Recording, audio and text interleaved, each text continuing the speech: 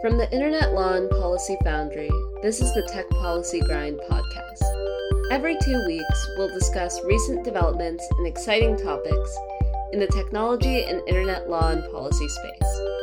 I'm Rima Musa, and I'm a member of the 4th cohort of Foundry Fellows. The Foundry is a collaborative organization for internet law and policy professionals who are passionate about disruptive innovation.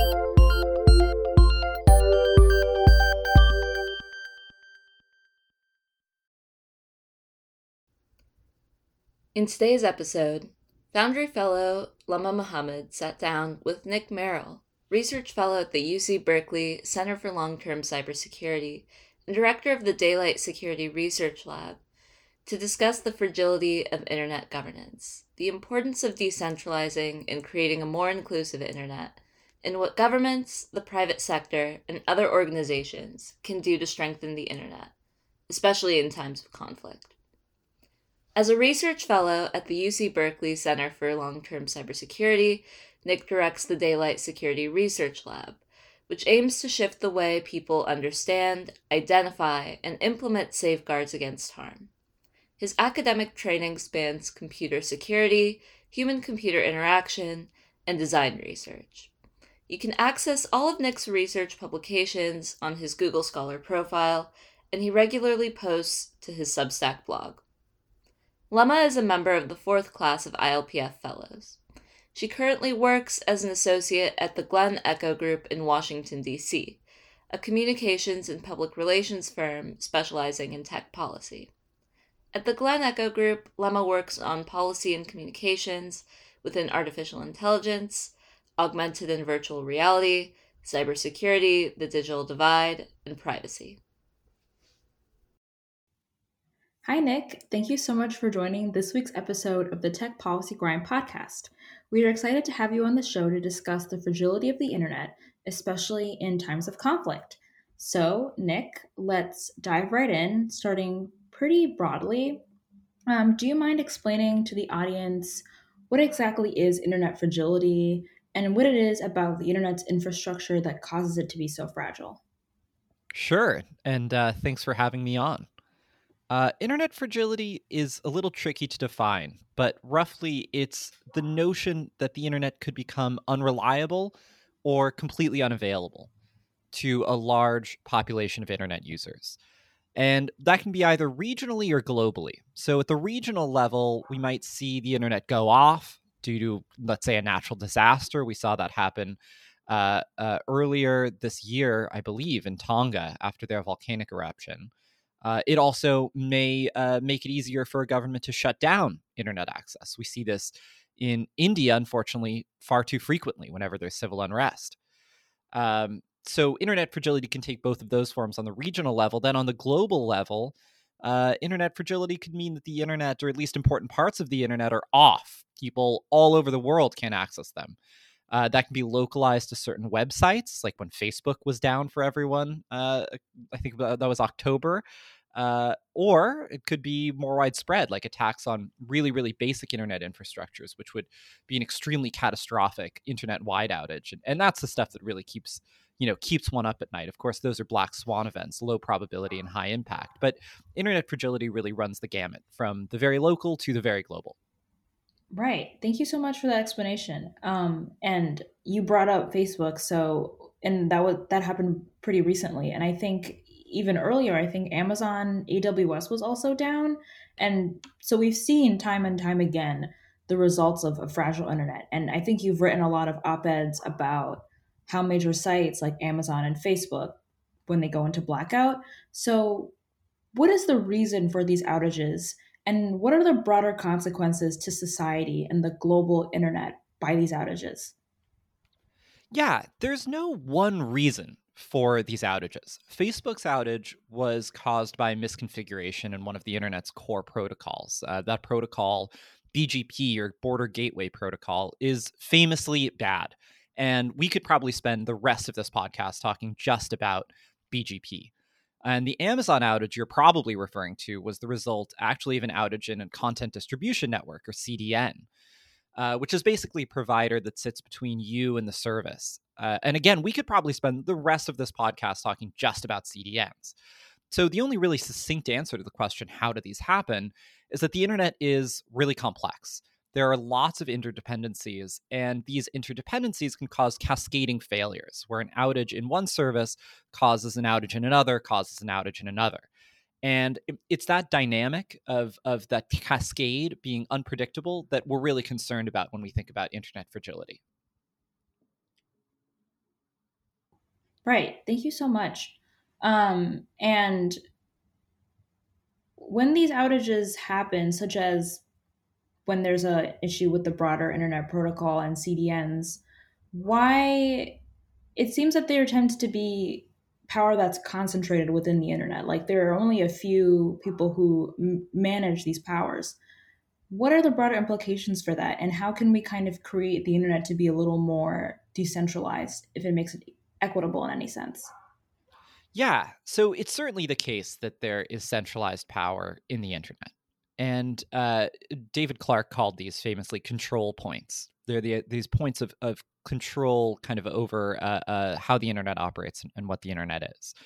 So the question of how we decentralize it is a very hot one right now. And when we think about, Web3 and kind of blockchain, I don't hesitate to say revolution, but the development in that sector has to do with a few things.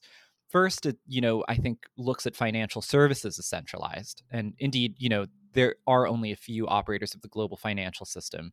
And we can look at the global financial system that is as something that is potentially fragile, similarly to the way that the internet is potentially fragile. And I think that although blockchains are perhaps seen as a financial technology, they are in fact deeply a web technology.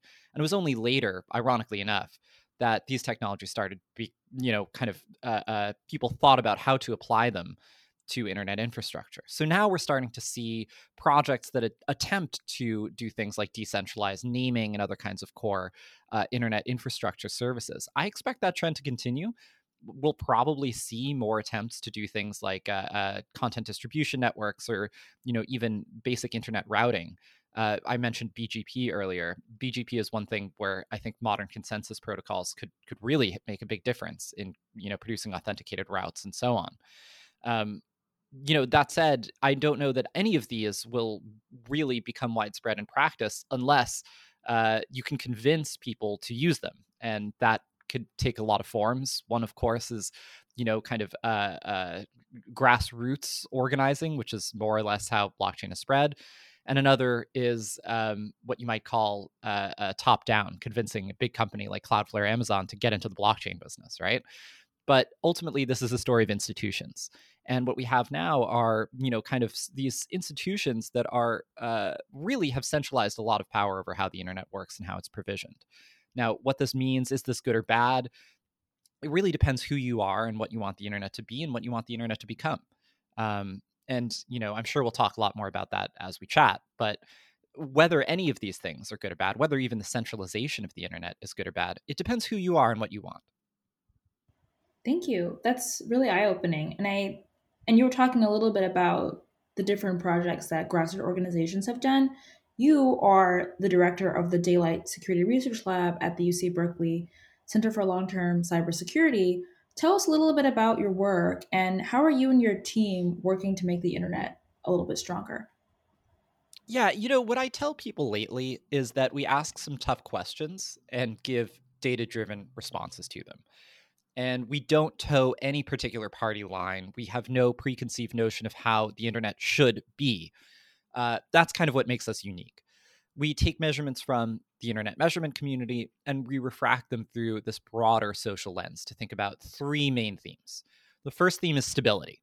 What attacks threaten to disrupt internet service globally? The second is power. Where are the internet's key points of global control? And the third is equity. Who controls those points of global control? And who decides who controls those points of global control? So all of these questions are descriptive. And I think once we get to the equity question, it begs these normative questions. Who should decide? Who should control them? But we are trying to create a descriptive account of where power lies on the internet And that descriptive account helps us understand how social and political power operates in the internet. That sounds really cool. And kind of based off of your last explanation, there are a lot of international entities and consequences kind of involved because obviously the internet is no longer owned by the United States, but we kind of see Russia and China kind of steering away from the original status quo of how the centralized internet operates.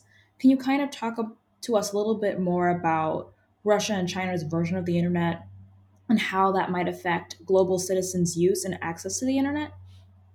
Sure. Russia and China, and also the European Union, are all navigating this internet that, as you say, was effectively set up by the United States. It was set up by the US military in the 20th century. And its goal when the US set up this internet before it had any commercial use was, to achieve military outcomes and to project military power. It became an economic tool later. It became a commercial tool later.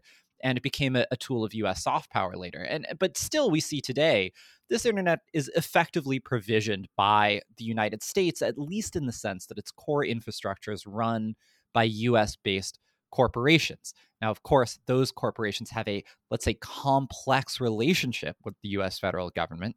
Facebook and the US federal government do not necessarily get along. It is still the case, however, that this is an American internet.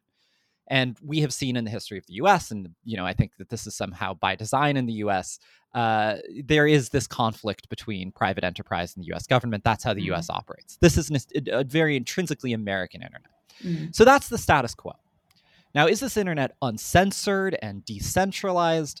Sure, it's decentralized among US corporations, but this is not a perfect status quo. And even Americans are unhappy with corporate control over information flows. And that's on all sides of the US political spectrum that we see that dissatisfaction. Now, once you leave the United States, the shape and the nature of that dissatisfaction is even more complex and even more multipolar.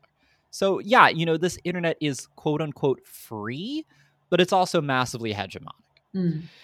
So when I think about Russia and China, I think about how they navigate this complex strategic environment, wanting to maintain the benefits of a global communications network, but also wanting to exert control that's beneficial to their strategic aims. And when framed like that, this is not so different from what the European Union does, right? This is not so different from what Facebook or Google does. Now, we don't know exactly how this was going to affect citizens' use of the internet, either domestically or globally. But once we view these questions as a global power struggle for control over the internet, and not just control via the internet, I think that the struggle and its complexities become a lot more apparent and a lot more interesting to talk about also. Often, the struggle is reduced down to the free versus the closed internet. And our earliest research kind of poked holes in this dichotomy. The internet is vastly, vastly multipolar. And, my takeaway from all of this is that the internet is a domain of conflict. It's a domain of strategic competition and cooperation. And states and non-states are competing and cooperating for power over the material conditions of this internet itself. So when we look at those material conditions as they exist today, my question is, will this status quo of US hegemony remain? Right. And if not, what internet comes next? What does the internet look like during hegemonic decline? This is the million-dollar question that I think no one really knows the answer to. That's super interesting. And I would also say, going back to your earlier point about how the American public kind of reacts and feels to the way that the internet works, we are now seeing a rise in public interest in privacy, content moderation, children's safety. What does that look like in the future of the internet? In a more decentralized internet, does that pose risk for cyber attacks, or is privacy at a risk? What are some of those intersectional issues that people care about in the future of the internet? That's a great question. I think we've certainly seen a growing interest in how the internet operates and who the internet fails for. And, I think that probably while certainly privacy has been nothing new on the internet, nor has child safety been anything new on the internet, these were some of the earliest moral panics in the earliest days of the internet were about child pornography. And what we've seen, I think, lately is perhaps a rise in moderation specifically as a point of interest. And there's this unstable boundary between, moderation and censorship. Moderation is not the same thing as censorship, of course. And because there are moderators, it does not mean that there's some bureau of truth. At the same time, these are tricky issues. No one, and I think it would be naive to say that anyone is going to find a solution to moderation, but how we navigate the problem is going to decide, I think in no uncertain terms, what this internet looks and feels like in the coming days. Will it remain, and to what extent will it remain in the hands of private companies to deal with these issues? It has never, or certainly since SESTA FOSTA, is not, even in the United States, fully in the hands of platforms to decide what moderation looks like. Now, will that border move more toward government participation or further away from government participation? Or will it remain the same where the battle just goes back and forth, right? The court of public opinion. Probably the answer will depend where you are and what kind of jurisdiction you're in. And we'll see different jurisdictions handle this differently. But it's a really, really interesting issue that I think is going to play out dynamically over the next, 5 to 10 years. And alongside it, and very much intertwined with it, is this interest in blockchain and Web3. Will these, projects find alternative models of moderation? Will they be the newly unmoderatable, kind of form of communication? My guess is probably somewhere in between, right? They're going to be imperfectly moderated, just like Web 1 and Web 2 were imperfectly moderated. Mm-hmm. And we may see, these internet technologies go through kind of different forms and different models of moderation. One thing that interests me about Web 3 in particular is that, at least in kind of its most trivial formulation, where there's this publicly available blockchain, there actually are potentially some moderation affordances there, contrary to kind of popular imagination. Now, will designers actually take advantage of them, or is it kind of ideologically the case that Web3 developers are resistant to any form of moderation? That's a drama that has yet to play out, right? And I think what we saw in the early web is that early engineers and designers said, well, this is going to be a platform for free speech, and then we got 4chan and 8chan, right? Right. So these things always play out in surprising ways, but I think that the texture of how it plays out is going to be incredibly interesting to observe. And again, these go back to this kind of questions I referenced earlier about power, who controls these control points and who decides who controls these control points. Moderation is basically a question about those two questions. Yeah, I completely agree. And especially on the concept of power. I mean, everybody has been reading in the news recently about Elon Musk's new saga about purchasing Twitter and his whole idea about the future of content moderation. Obviously, Twitter is an important platform to many people for how they access and digest information. And in terms of kind of who is controlling the internet, he is becoming one of those entity bodies. And so, how are we making sure that the future of a decentralized internet and a more equitable internet is still bringing, communities of color to the conversation, people who don't have access to the internet? How are we bringing, queer and binary folk to these conversations? People who are controlling and are the faces of the internet still tend to be the same heteronormative, cis, upper class white male. How are we kind of changing the narrative about making the internet more equal in any sense, if it's meant to be free? I think that's a fantastic question. And, when we think about Web3, for all of its claims of disruption, the people who we see doing it seem to look very similar to the people who were doing the disruption of yesteryear for Web2. Listen, I was inspired. My friend Jake, who is actually full-time kind of Web3 entrepreneur, exposed me to this Buckminster Fuller quote, which has stuck in my brain forever, which is that the best thing to do is create new institutions to replace the old ones. Don't bother fighting the old institutions. And when I think about something like Twitter, when I think, our job is to create, I think, better institutions. And one of them that really comes to mind for me, there's this great project called NYC Mesh. And it's this mesh network. It's in the kind of the New York metro area that builds this community-run internet service provider. And when I think about internet fragility, I do think about mesh networks quite a bit at the local level. Because even if if there were some horrible outage, NYC Mesh, at least locally, would provide this kind of service. And the way they do it is brilliant. It's through grassroots organizing. Mm-hmm. They get, people, especially from disadvantaged communities who, and this is probably a little bit of a tangential topic, but often people who kind of come from disadvantaged backgrounds will have really interesting barriers to getting high quality internet service. Either they're being price gouged by telecom monopolies, or those telecom monopolies have no incentive to provide reasonable service in their areas. And this is the case in New York City, unfortunately. Even though it's a huge metropolitan area, we still see this dynamic. So NYC Mesh came in to fill that gap. And of course, the people to engage with are the people who, suffer the most from this market dynamic.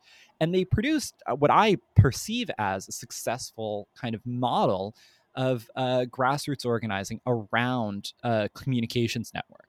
Now, their communications network interoperates perfectly with our global internet. But, in theory, this kind of grassroots organizing can happen over any kind of communications network. And creating institutions like that, looking at that model and saying, hey, we can do this, that to me is the most promising avenue there is. There's a great example called Guifi.net in Spain. That's basically this anarchist ISP where everyone who contributes infrastructure, that infrastructure becomes part of the commons and creates, expands Guifi's network.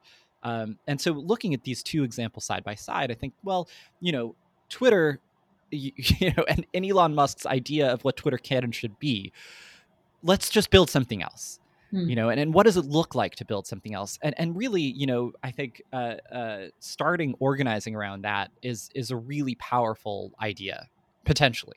Mm-hmm. I'm always here for revolutionary takes, and I'm a big fan of mesh networks. So thank you for sharing. Just to shift gears a little bit, I think it's important that we discuss this because, unfortunately, Ukraine is still bearing extremely devastating consequences of war. So do you mind talking to us a little bit about the dangers citizens face in this kind of correlated relationship between escalating international conflict and a fragile internet? Yeah, that's such a great topic. Listen, citizens of Ukraine face risks to their lives from war crimes. That has nothing to do with the internet. Now, can the internet play a role in it? Of course. And in fact, speaking of Elon Musk, he distributed these Starlink terminals to people. That's a great way to get a targeted attack from an adversary because it's easy enough to track the, kind of radio signatures and so on. So I would say that's a horrible idea that has nothing to do necessarily with Russia, but maybe has something to do with the internet. Anyway, there was a lot of speculation that this would be the first cyber war, and it really hasn't been yet. Mm-hmm. Now, will an increasingly unstable international order threaten internet stability? Yeah, okay, probably. Or at least it'll cause the internet to decompose into kind of regional blocks within which, interoperability is high and between which interoperability is relatively lower. It's more partial, maybe more painful. And this is my postdoc advisor, Steve Weber's argument about global trade. And I think it applies also to the internet, which I view as a system of global data trade. Now, how will that decomposition rather, affect people's lives or their life chances, their chances to live a different life from the one that they live? The internet was imagined as a utility for people to improve their life chances, kind of to connect with people around the world and foster new connections. And this would, increase their lot in life, break down borders and so on, to capital flows, I think is the implicit imagining in that. And there's been some doubt about that narrative for some time. It seems like, this internet has really trapped us in a new kind of precarity, with increasing gig work and increasing contingency. So I'm skeptical that this decomposition will necessarily have any effect on that trend, at least in the industrialized West. That trend is really one of extractive labor logics. Outside, it's hard for me to say because I think the story is going to be so multifaceted. This is going to play out very differently in the Solomon Islands than it will in mainland China. Right? And those are two countries that have an uncertain relationship with one another right now, and with the West. And certainly once I start thinking about, Solomon Islands versus Fiji, it's very hard for us to say what this decomposition could or will look like. And of course, there's a chance that this decomposition will reverse and that the internet will become more hegemonic, either in the hands of the US corporations or in the hands of Chinese corporations or the Chinese government. We don't know exactly what this will look like. interoperability could be higher or lower in the future than it is today. We just really don't know. And kind of expanding a little bit more, what is your biggest fear? Obviously, we haven't had a cyber war yet, knock on wood, but what do you think, what in your mind, what is the scariest thing that could possibly happen? The scariest thing that could possibly happen is ad hoc competition, such that the internet becomes massively and unpredictably destabilized. The reason this is scary is that it will be hard to plan around in a way that assures that goods and money continue to flow. That, to me, is the nightmare scenario. So the reason why I'm so committed to this descriptive account, even though there are so many normative points to be made about how the internet should be, is that the clearer we can get on these descriptive accounts of how power operates, the better a chance we have at having a more rational competition. And what we saw during, for example, nuclear conflict is that, well, this is incredibly potentially destabilizing technology, and it would be very easy for us to say, well, this shouldn't exist. But instead, what you see is that it's in everyone's best interest, at least the best interest of states, to hoard these weapons and use them as a deterrent. Well, now we are in a really unstable situation because if we don't know how this is going to escalate, we could end civilization. So what you see instead is the development of basically game theory and application of game theory and other kind of mathematical formulations to this deterrent problem, and in such a way that creates, a more rational model of what that competition and conflict could look like. That's exactly what we don't have on the internet. If we were to start to see, escalation in cyber conflict, what could happen is that the internet just down. It's just off. It's just broken for most people, for most cases. That would be a nightmare situation in which, people are trying to go to an ATM and the ATM doesn't work. And then they have to smash the ATM, right? This is really a nightmare situation. I would rather see kind of great power conflict some days, not all days. I'd rather see great power conflict than tiny ad hoc skirmishes. Now, all of that said, I do think that there's a third path that involves grassroots organizing and local internets. And that to me has become kind of the most promising path forward. It's the best hedge we have. Because then, at least if there's great power conflict, that global communications network may be degraded, but local networks and local communications can maintain at least some level of, they can degrade more gracefully. And I understand that that's not a dreamy situation. I'm not painting necessarily a Pollyannish vision of this beautiful internet, but I do think that it's least bad in the case of conflict. Now, of course, I'd love to see no conflict at all. I do think that that's relatively unlikely. And the longer you look over the timeline, over the long history of this internet, probably going to last hundreds of years, potentially, if not thousands of years, this internet. Eventually we're going to start to see some conflict. How do we manage it? How do we keep it from being truly painful? Those are kind of the big questions. Mm-hmm. And I think you mentioned competition, and with our new head of the FTC, her big agenda is about competition and the goal of breaking up big tech. Do you think that has any kind of relationship with internet infrastructure? What will that do for internet infrastructure, and how does that play into the future of the global use of the internet? Let me start by saying that I'm as allergic to huge monopolies that extract profit as anyone else. That said, I have yet to hear a really coherent explanation of how breaking up big tech is going to improve outcomes in privacy or security or internet stability or any other key indicator that we care about. If we have 1,000 Twitters that are all equally toxic, I don't know if we're in a better situation, except to say that there's more competition among toxic platforms, right? Yeah. So listen, competition certainly has its place. When I think about the internet, though, there are some things about it that absolutely should not be competitive, or certainly at the very least work best at scale. Something like Google works well because it has a really good view of what people search for, and that allows it to find what you're looking for. The problem with Google isn't that it works at scale. It isn't even that it invades your privacy by looking at your search queries. It's that there's no popular control over how it should work, how it should hide results, how it should deal with your data. The problem is a lack of popular control over this, basically, centralized or at least, how do I say, like, in data vertical, let's say, this kind of panopticon. There's no popular control over it. And when I think about something like Cloudflare is incredibly important internet infrastructure. Is there competition in the market for, CDNs? Yeah, there's some competition in the market for CDNs. I'd argue Cloudflare is kind of, probably the biggest one from the perspective, especially of small firms who may have nowhere else to go but Cloudflare. Right. And when I think about it, it's like, well, maybe we're looking more at a public option. And this has been floated by some colleagues at Berkeley and beyond. Public option for the core of the internet. Yeah, maybe what we're looking for is less about breaking up tech monopolies and more providing a public, in analogy to healthcare, something that's like a public option, right? Right. Something that the government runs. There's democratic checks over it. There are democratic processes to govern it. And we can allow there to be competition outside. You'll have to compete with free. This is how healthcare works in Canada. I'm in Canada right now, right? Oh, okay. You're welcome to run for example, a car insurance company, right? But you'll have to compete with the province. Good luck.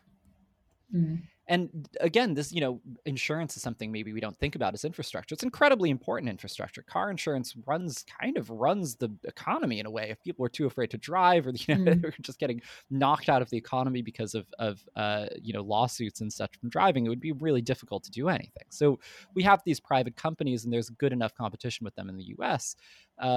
But there's a case for a public option in all of these sectors. And the internet is something where, well, we don't see robust competition. Maybe the entrance of a public option would make that competition more robust. That makes sense. And kind of on the topic of the role of government, and you mentioned the importance of grassroots organizations, what is the role of government, the private sector, nonprofits, or maybe a three-way public-private partnership play in strengthening the infrastructure of the internet, especially during times of conflict, or kind of mitigating something and planning something before conflict occurs? Yeah, the question there is strengthening for whose benefit? Strengthening it against what? And what we've seen in the past is that a lot of things that supposedly strengthen the internet without specifying answers to those questions, results in some unpleasant outcomes. For example, Tor was more or less developed by the US government to poke China's eye. And the ironic result is that China can basically block Tor. And most Chinese internet users don't seem to want to use Tor anyway. And now Tor runs the dark web and facilitates a tremendous amount of criminal activity. Right. So governments typically try, at least, to strengthen the internet to project their power. It's the case with Tor. They might make the internet available in order to destabilize a regime. We've seen that the US at least attempt to do that in Cuba. Or they may strengthen the internet by selectively cutting their slice of the internet off from the rest of the world's internet, which is what we've seen in Russia and to some extent in China, although I would say the extent of that cutting has been overplayed in both cases in different ways. The point here is that what strengthening means looks very different depending on who you are. And this goes back to my point about the internet being a domain of conflict, of strategic competition and cooperation. Again, what excites me when I think about these strengthening is this grassroots organizing that produces robust, if local, infrastructures that are popularly controlled. Right. And based on a few of the examples you've given, it really does have a question of who has power, and how do we decide that they have power to do particular things. So what are your thoughts on even pushing this idea of control to intergovernmental bodies like the United Nations or ITU, the International Telecommunications Union? Would that better or worsen how particular actions are carried out? I don't know, but I'm highly skeptical. What popped into my head when you were asking that question was Greta Thunberg in front of the UN telling them off because they didn't do anything. right? Mm. And I think when we're talking about the UN in particular, the latent hypothesis there is that the right entities to sit at the table about how the internet works are states. Mm. And you know, the UN has this kind of, internet governance body that takes delegates from all over the world. And of course, I don't think that that's a bad thing. Mm. Are nations and our nation states as we conceive of them really the right unit that we care about? Maybe, maybe they are. Um, my guess, though, is that there has to be some other way of thinking about the internet. Mm. And when I think about the United States, and especially people who participate in that kind of UN governance, because I've gone to that body when I was in Berlin a couple of years ago before COVID, they're very urban, wealthy people, Right. and they don't represent the interests of rural Americans. Right. And, when I think about people from all of these other countries, I don't know what dynamics are being occluded by their participation in this body. So when I think about popular control over the internet, I don't know that nation states are really the thing that we want to look to as a prime example. Mm. And ITU and IETF and ICANN, although they have done a good job of stewarding the internet, more or less, I would say, they're not democratic institutions. And there's this great Mm. paper on this actually that I can follow up with about kind of how they are not meaningfully civic. I forget the author's name right now. That Mm. these are not meaningfully civic bodies. These are technocratic bodies, right? Mm. So there has to be some other model, I think, for what popular control can really look like, what democracy can really look like on the internet. And we haven't quite figured that out yet. Mm. I would say in a ideal or perfect world, we have the public sitting at the table because ultimately we are the global users of the internet, and most of these decisions done by, as you said, wealthy people are not enough to represent people's needs. And so I would say in my future of the internet, we have, grassroots and public entities and underrepresented communities kind of pushing forward in this future of a decentralized web. What are your thoughts on what you would hope the future of the internet would look like, and what kind of direction are we moving into? Yeah, okay. So listen, I agree with that future, that vision. That is my vision. Now, you asked me what the future looks like. I heard once that if you want to predict the weather tomorrow, just predict it's going to be the same as today, and you'll be right about 70% of the time. So, what's the future of the internet? I'm going to predict the future of the internet will be one of US hegemonic control. And I figure I'm going to be right in predicting that until I'm not. Okay. And it's the until I'm not that's interesting. What internet comes next and who experiences that internet first? Who is going to be the first group to experience that next experience of the internet? And there will be no singular experience of the internet that comes next, but there will be only probably one that's best, one that's good, right? Right now, unfortunately, that best internet is kind of maybe the one you experience in the West, knowing that there are some differences between the EU and the US internet. Unfortunately, this is about as good as it gets. When we develop one that's better, who's going to experience it first? Here's what I would like to see. Okay. I would like to see underrepresented groups, maybe in the US, where I think it would be possible to do it, organizing to produce a local, okay, probably necessarily local, but democratically controlled network that interoperates with the internet that we have selectively to the extent that it wants to. And that internet can spread. And I think that grassroots organizing can create many local internets that are democratic and interoperate with each other. And my question, when I think about that vision, which I think is a possible vision, if not a likely vision, can those new internets create new kinds of governance? Can we govern via an internet? Not via this internet, but is there some kind of internet that can serve as a platform for democratic governance, inclusive governance? And the answer to that question, I think, is yes. And you can expect to hear probably a lot more from me about that in the near future. That sounds good. And on your thoughts on a future internet, where does the metaverse come into play? That's a whole other issue to tackle that's coming forward.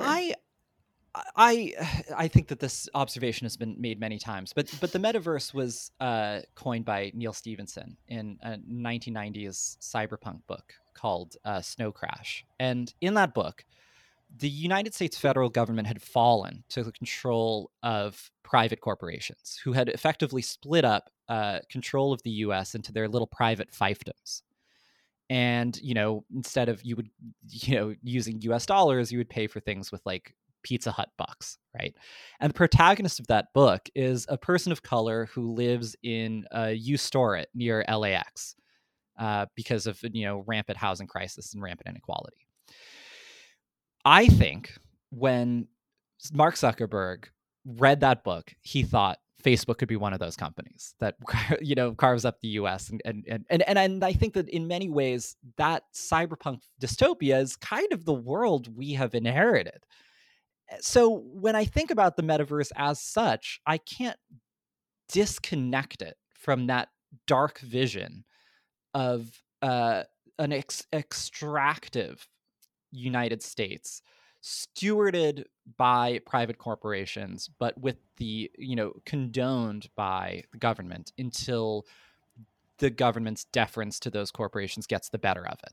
Mm. Has the government's deference to corporations gotten the better of it yet? I don't know. Maybe. We're on our way there, perhaps, right? Right. What is the countervailing vision to the metaverse that is inclusive? What is that anti-cyberpunk vision for 10 years from now? I think it's much more what you and I are talking about. And in some sense, the more oxygen we give to imagining the metaverse, the less oxygen we give to hydrating this really great vision of what the internet could be, this anti-cyberpunk vision of an inclusive institution, of, inclusive democratic processes, inclusive democratic governance, that the internet, I wouldn't say it facilitates it. It's only social practice that facilitates those things, but that serves as a vehicle for those social ideas in those institutions. I'd rather think about that. I like that positive note. And to conclude, the Internet Law and Policy Foundry is a career development fellowship. So, Nick, how can our listeners engage in the efforts to create a quote unquote stronger and more inclusive internet for the future? Yeah, check and see if you have a local mesh network in your area. New York has a great one, NYC Mesh. In the East Bay, we have People's Open. You can also contribute to the Internet Archive. It's a great way to contribute to internet stability and longevity. You can run a local mirror, and it's also a great place to meet people where you can get involved with kind of the sort of issues that you and I are talking about today. I'm a big believer in this type of local action. For these broader and more global issues, I would say sign up for my newsletter. It's nickmerrill.substack.com. It's the best way to keep abreast kind of my thinking. And you can always respond to those newsletters. Those responses go straight to my inbox. Well, thank you so much.